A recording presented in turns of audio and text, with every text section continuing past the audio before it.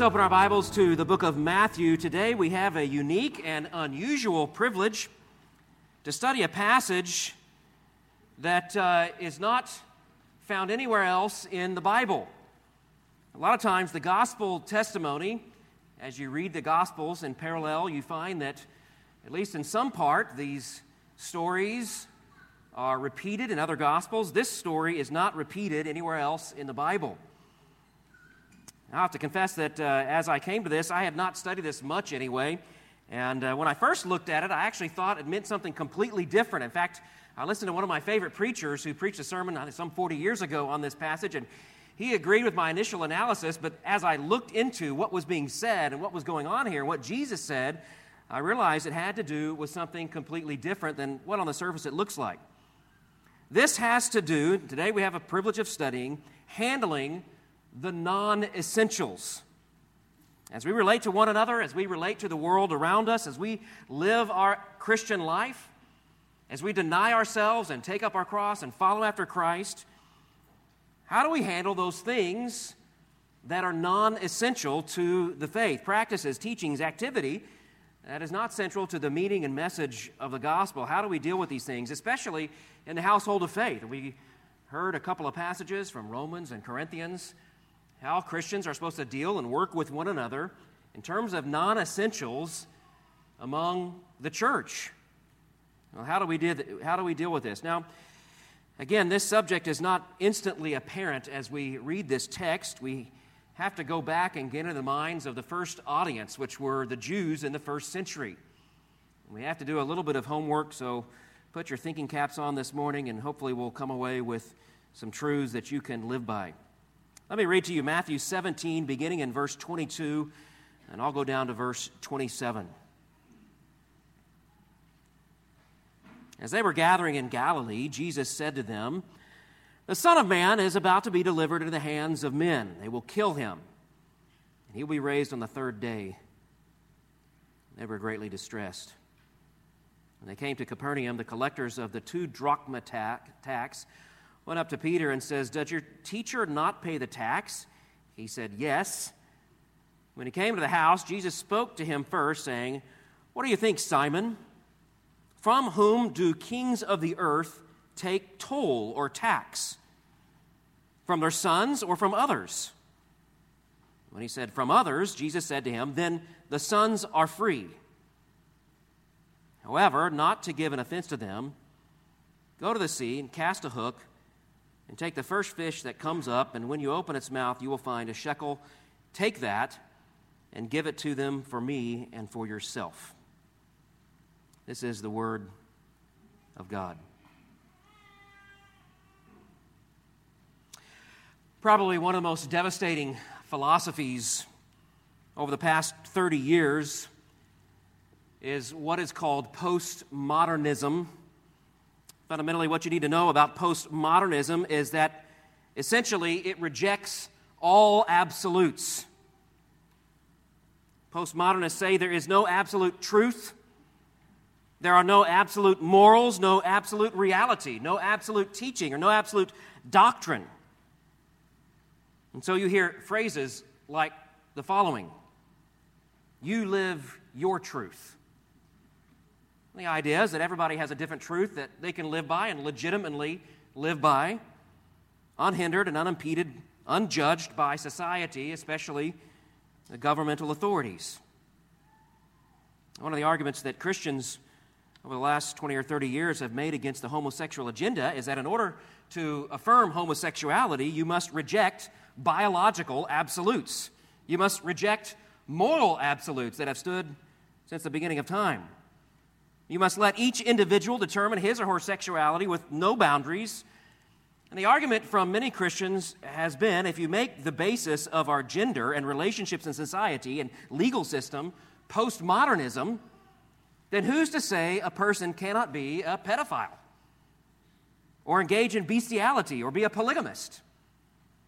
If there is no standard, if there is no absolute, then they can be anything they wish to be and should be free to do so. Did you know, ladies and gentlemen, that since the quote-unquote victories of the homosexual agenda, there are now open public groups, political lobbies that promote and defend all of those horrifying things that I just mentioned?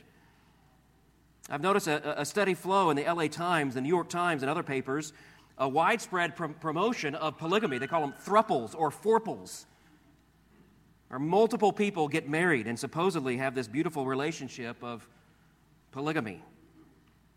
Once a postmodern philosophy enters a legal system, there is no grounds for arguing that anything is right or wrong, legal or illegal. It is a legal and moral disaster, and it's unfolding really before our eyes. Transgender boys being allowed to compete in girls' sports and go into their locker rooms. And when conservative congressmen try to legislate against it, they're called bigots, right? Well, I'm not meaning to get all political today. I just want to point out this morning there is a prescient need for Christians to stand their ground in terms of absolute truth. We need Christians who will live by the biblical absolutes. We need preachers and churches who will stand for absolute truth, truth from Scripture, who will not alter the eternal truths of God in order to draw a crowd. Sadly, many churches and many famous preachers have begun to embrace the woke culture and have grown soft on very clear absolutes in Scripture. Now, I know you guys are with me. You probably wouldn't be at this church if you weren't with me about these things. And so I say all this as sort of way of introduction. One of our temptations as people who agree with these things and who want to stand for absolute truth, one of the temptations as we fight for absolutes is to create absolutes where there are none. It's to create law where there is no law. You understand what I'm saying? Oftentimes these things are personal convictions. We draw them from Scripture, though they are not stated explicitly in Scripture. And then we try to impose our personal conviction on someone else, even though that explicit law or conviction is not stated as such in the Bible. Let me give you an example. Homeschooling. I can say this because we homeschool our kids. As we study the Bible, as we apply truths to our situation, as Becky and I prayed through how we raise our children, we have come to the personal conviction that we ought to homeschool each one of our kids. However, I resist the temptation to make law from this, to make absolutes that all Christians everywhere, in every situation, should do exactly as we have decided to do. I resist the temptation to speak to others as though one of the commandments is thou shalt have 17 children, buy a white conversion van, and homeschool them all. Not in the Bible. What is a big debate today? The COVID vaccine. Personal convictions. Some people take the vaccine with no thought. They believe that if the government says we should do something, why we should do it. Maybe that's you. Maybe you think, you know what, the government has said this, and the Bible says in Romans 13 and Titus 3 that the government's here for our good. Why would we reject this institution that calls us to do something that is for our good? Your application of Scripture has led you to take the vaccine. Your temptation, however, is to create a law, an absolute where there is none. There is no verse that says thou shalt take all vaccines that the government offers. And even if you've taken a broad application of those verses up in Romans 13, Titus 3, 1 Peter 2, you know that there is no clear commandment about this thing. Your temptation will be to judge others, to look down upon others, to be even frustrated with others if they do not see it the way you see it. Some of you feel the exact opposite about the COVID shot. You feel that it's your biblical duty to stand patriotically against the politicians and the people who are trying to poke you with a shot and invade the private health of its citizens. Perhaps you look to verses about the righteousness of a nation or the persecution of saints, freedoms of citizens. Again, there is no verse that says, thou shalt not accept a jab by ye nation. But your temptation will be to look down upon those who go and get the shot as though they are less spiritual than you are. Have I stepped on your toes yet? I hope so. Well, we should all be happy to know that these temptations are common among God's people.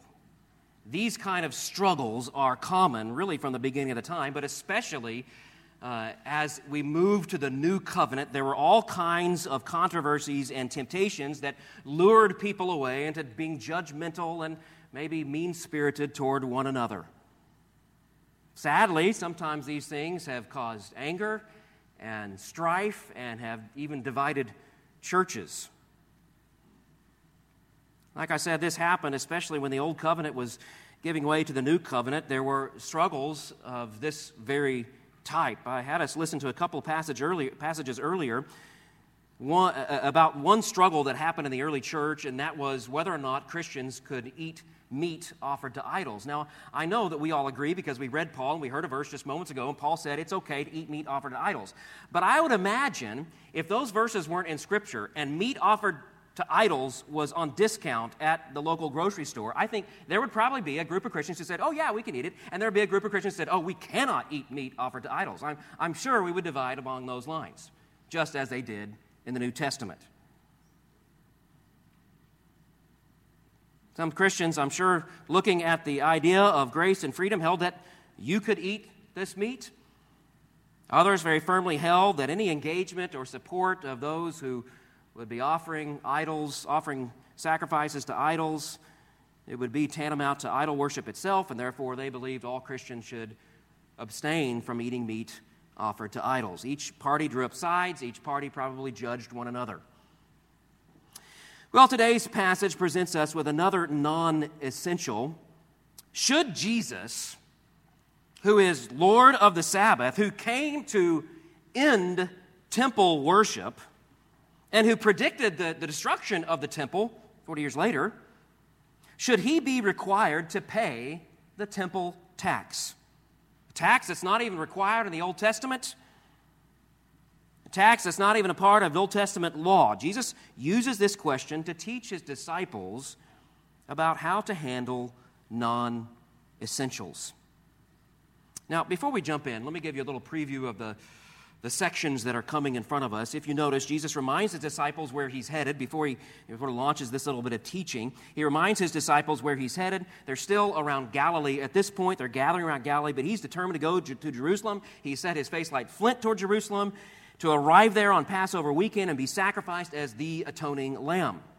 That's verses 22 and 23. As they were gathering in Galilee, Jesus said to them, you could say Jesus reminded them. We heard this in the last section, back up at the end of chapter 16, where Jesus was telling the disciples about this, and they resisted. They refused this. In fact, Peter refused it openly. Jesus says, the Son of Man is about to be delivered to the hands of men. They will kill him, and he will be raised on the third day. And it says they were greatly distressed. So they're gathering in Galilee, but they're headed to Jerusalem. This is just a reminder of what's happening, what the theme is in this section. And it sort of gives us what is Jesus doing. He's heading to Jerusalem, and on his way to Jerusalem, he is focusing his attention away from the crowds, though he still will speak to crowds, and though he still will do some miracles. He is focusing, generally speaking, he's focusing his attention away from the crowds and to training up the disciples.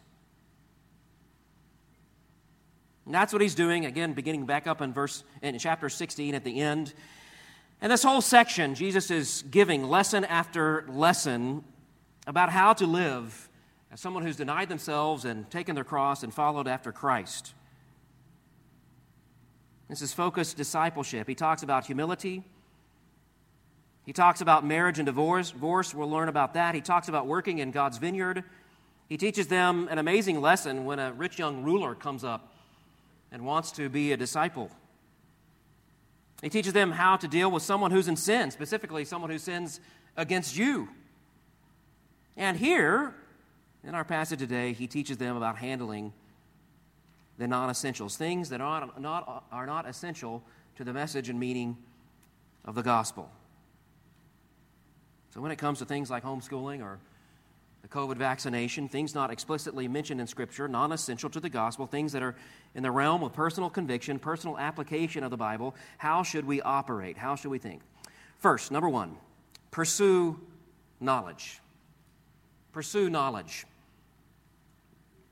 And by this, I don't mean pursue knowledge of that particular subject. I mean pursue knowledge of the essentials. Pursue a deeper understanding of the truth that is revealed in Scripture. Pursue a deeper understanding of the doctrine that is given to us in Scripture. Fall deeper in love, not with the things on the periphery, not in Scripture. Fall in love with the things that are in Scripture. Dig in deeper in the truths. There's always a deeper place you can go into the truths of Scripture. Don't spend your time chasing a rabbit that has nothing to do with Scripture. Spend your time soaking your mind, believing in the truths that are given to us in the Bible.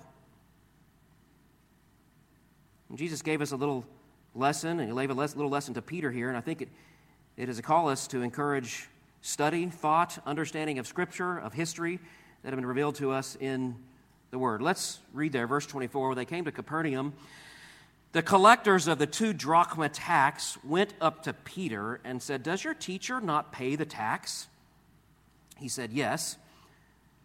And he came into the house. Jesus spoke to him first, saying, "What do you think, Simon? From whom do kings of the earth take toll or tax, from their sons or from the others?" He said, "From others." Jesus said to him, "Then the sons are free."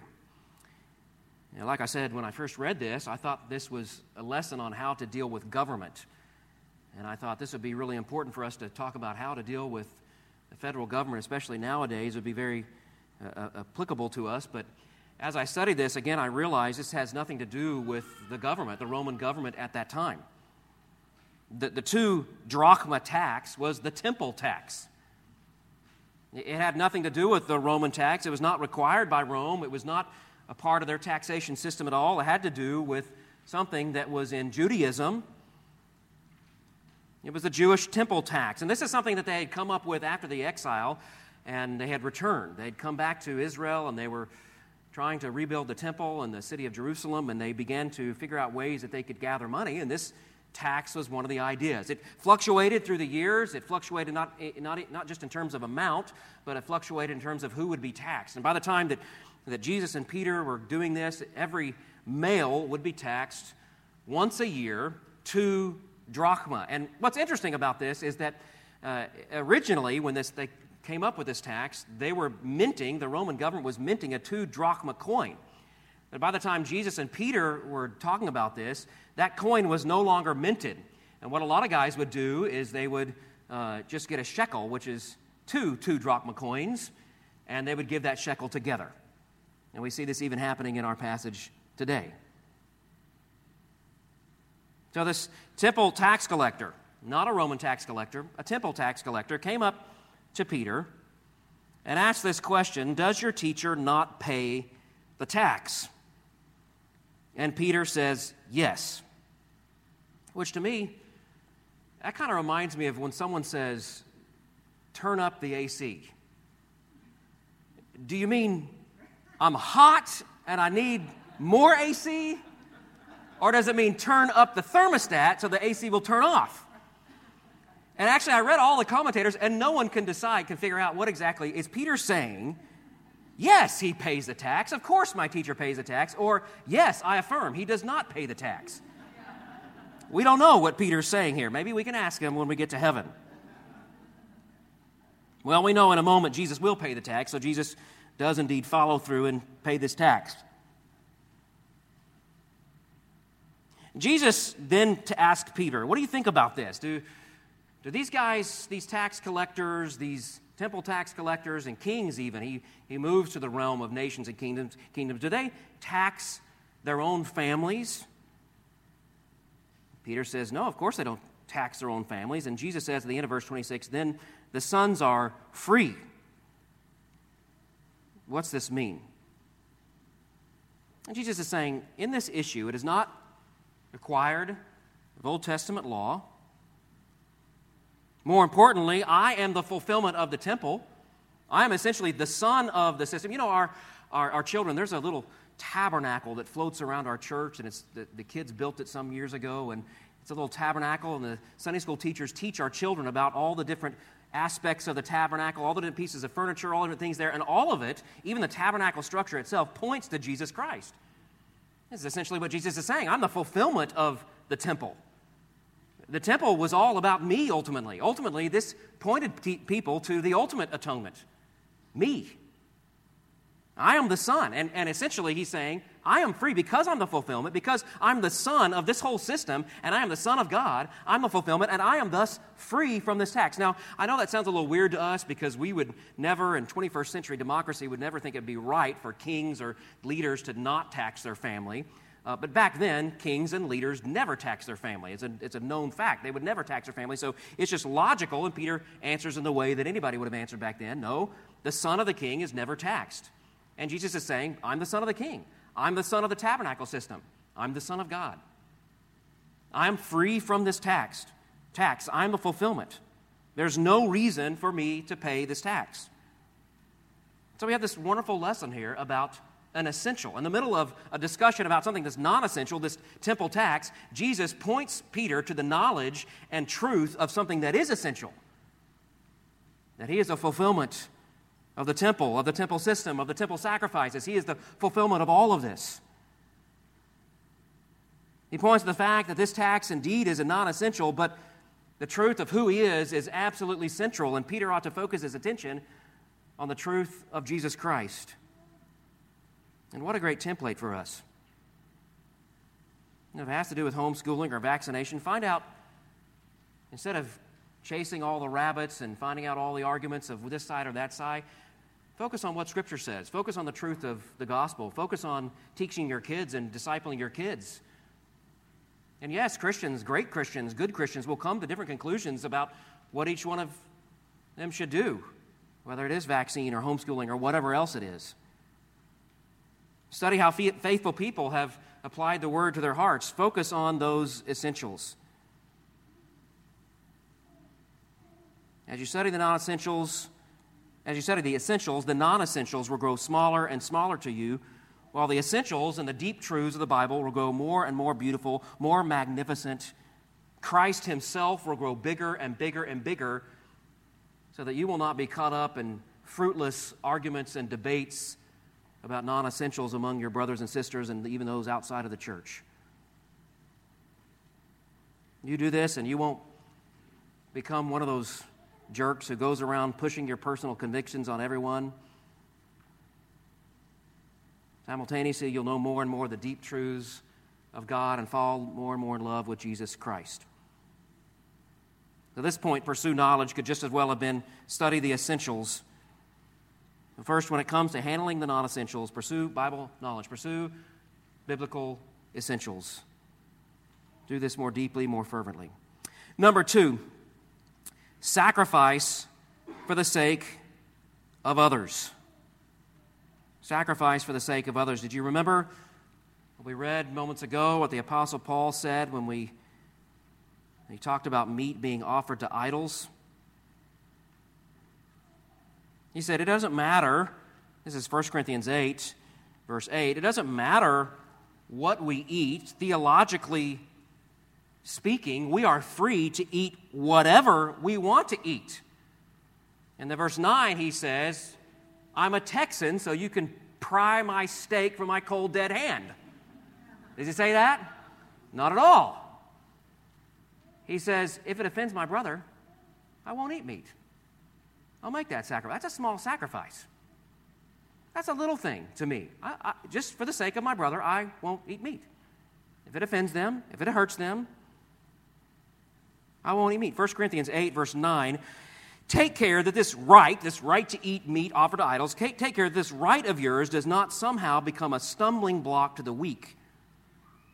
If anyone sees you who have knowledge eating in the idol's temple, will he not be encouraged, and if his conscience is weak, to eat food offered to idols? And so by your knowledge, this weak person is destroyed, the brother for whom Christ died, thus sinning against your brothers and wounding their conscience when it is weak, you sin against Christ. Therefore, if food makes my brother stumble, I will never eat meat, lest I make my brother stumble. That's quite a sacrifice. I'm not sure if I could live up to that sacrifice. I won't eat meat? Paul says it's a minor sacrifice. I'm free to eat meat, but it causes my brother to stumble. It either causes people to sin by drawing people back to the worship of idols, that kind of is there, or what's more likely, just making them troubled in their heart by seeing Paul eating meat offered to idols. Paul doing something that they felt was morally, ethically wrong. Paul says that's a sin if I do that, and I don't mind making this small sacrifice so that my brothers who feel differently than me about this non-essential will not stumble. Now, I want to say something that is radical, earth-shattering. You need to hold on to your seats. 4 words. You don't have to write them down. You'll probably remember them. Here they are. Think before you post. You're on Twitter or Facebook or whatever else that's out there. What is it now? TikTok? Think, is this post me making much of a non-essential? Is this me highlighting my personal convictions and being angry with those who don't feel like I do? Or is this something that shows grace and kindness and warmth and highlights perhaps even an essential of Christian truth? Is this honorable to Christ and the gospel, or should I make a little bit of a sacrifice and not put every last feeling that I feel on Facebook? Those of you who grew up with siblings, what did you hear your mom say a million times? If you can't say something nice, don't say it at all. Just avoid this. There are Christians, and based upon their social media, they live their lives not swimming in the deep, essential truths of God and the gospel. They live their lives shouting all their opinions at everybody as though they need to live just like them. Look to Jesus. Jesus is talking about something that is not law, that he has come to fulfill. But what does he do? Verse 27 just told Peter this deep truth about who he is. However, verse 27 is not to give an offense to them. Go to the sea, cast a hook, take the first fish that comes up, and when you open its mouth, you'll find a shekel. Take that, give it to them for me and for yourself. I'm not going to fight with them. This is a silly thing. I'm not going to make a big stink about this. There are things, essential things, that Christ would get very angry about. We'll see this later on when he cleanses the temple. But this time, I'm not going to fight with them. This is a non-essential. It is meaningless. Let's not worry about this. Let's not get entangled in bickering with the temple tax collectors.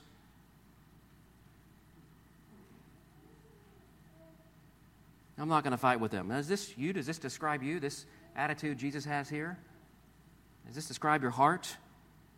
Are you like Jesus in this respect? Now, I know what some of you are thinking. Pastor John, this is going to be a really tall order. Very politically active, very opinionated. One day I hope to be the mayor of Facebook. This is really hard for me to swallow. I don't know if I can do it. Well, Jesus gives us a little illustration, I think, that will help you at the end. Number 3, trust in God's provision. God will help you get through this. I know some of us are very opinionated, we hate when there's injustice. That's hard. I don't like injustice either. When I look out and I see just constant, perpetual injustice, it's hard to be quiet. Even if it's non-essential stuff, it's hard to not say something. It's hard to not get entangled in those arguments. And Jesus demonstrates to Peter here that God will provide. God will provide you the strength. God will provide you a way. God will provide you a way of an escape from that temptation to get entangled. God will help you. Very simple lesson here. We see Jesus do something miraculous. Go fishing, Peter. Something that's not offensive. You're good at it. Go fishing. I will provide 2 drachma. It's half a shekel, like I said. So a shekel for both Jesus and Peter is in the mouth of that fish for that non-essential temple tax. And this should be our attitude, right? Lord, I trust you. I need your help. I need your help. I get so infuriated as I see this world around me. I get so frustrated as I see all these things happening, and they're hurting the next generation, the generation after that, and it really just infuriates me, and I want to do something.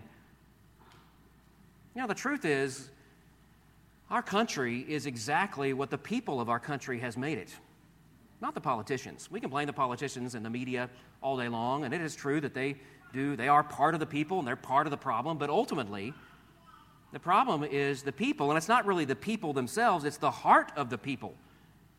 And how our hearts changed. Facebook? Screaming, yelling about non-essential stuff? No, they're changed through the gospel of Jesus Christ. The essentials, that's how people are changed. God will provide you a way to focus the attention on the gospel, on truth, on the essentials of Jesus Christ.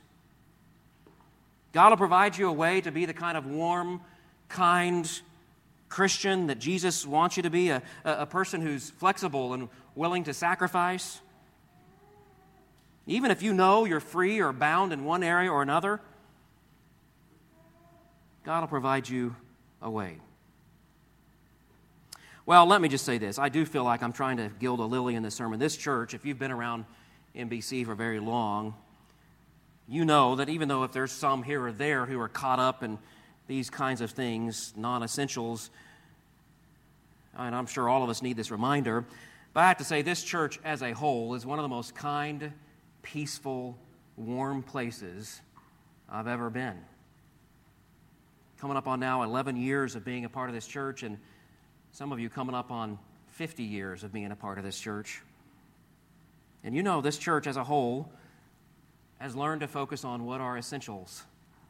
We have such a multicultural, multi-ethnic, multi-generational people of varying socioeconomic places, and we're all sort of cast right in here in this group together, and through the decades, I believe our church has shown that kind of patience and willingness to work with one another and love one another and focus on what is essential.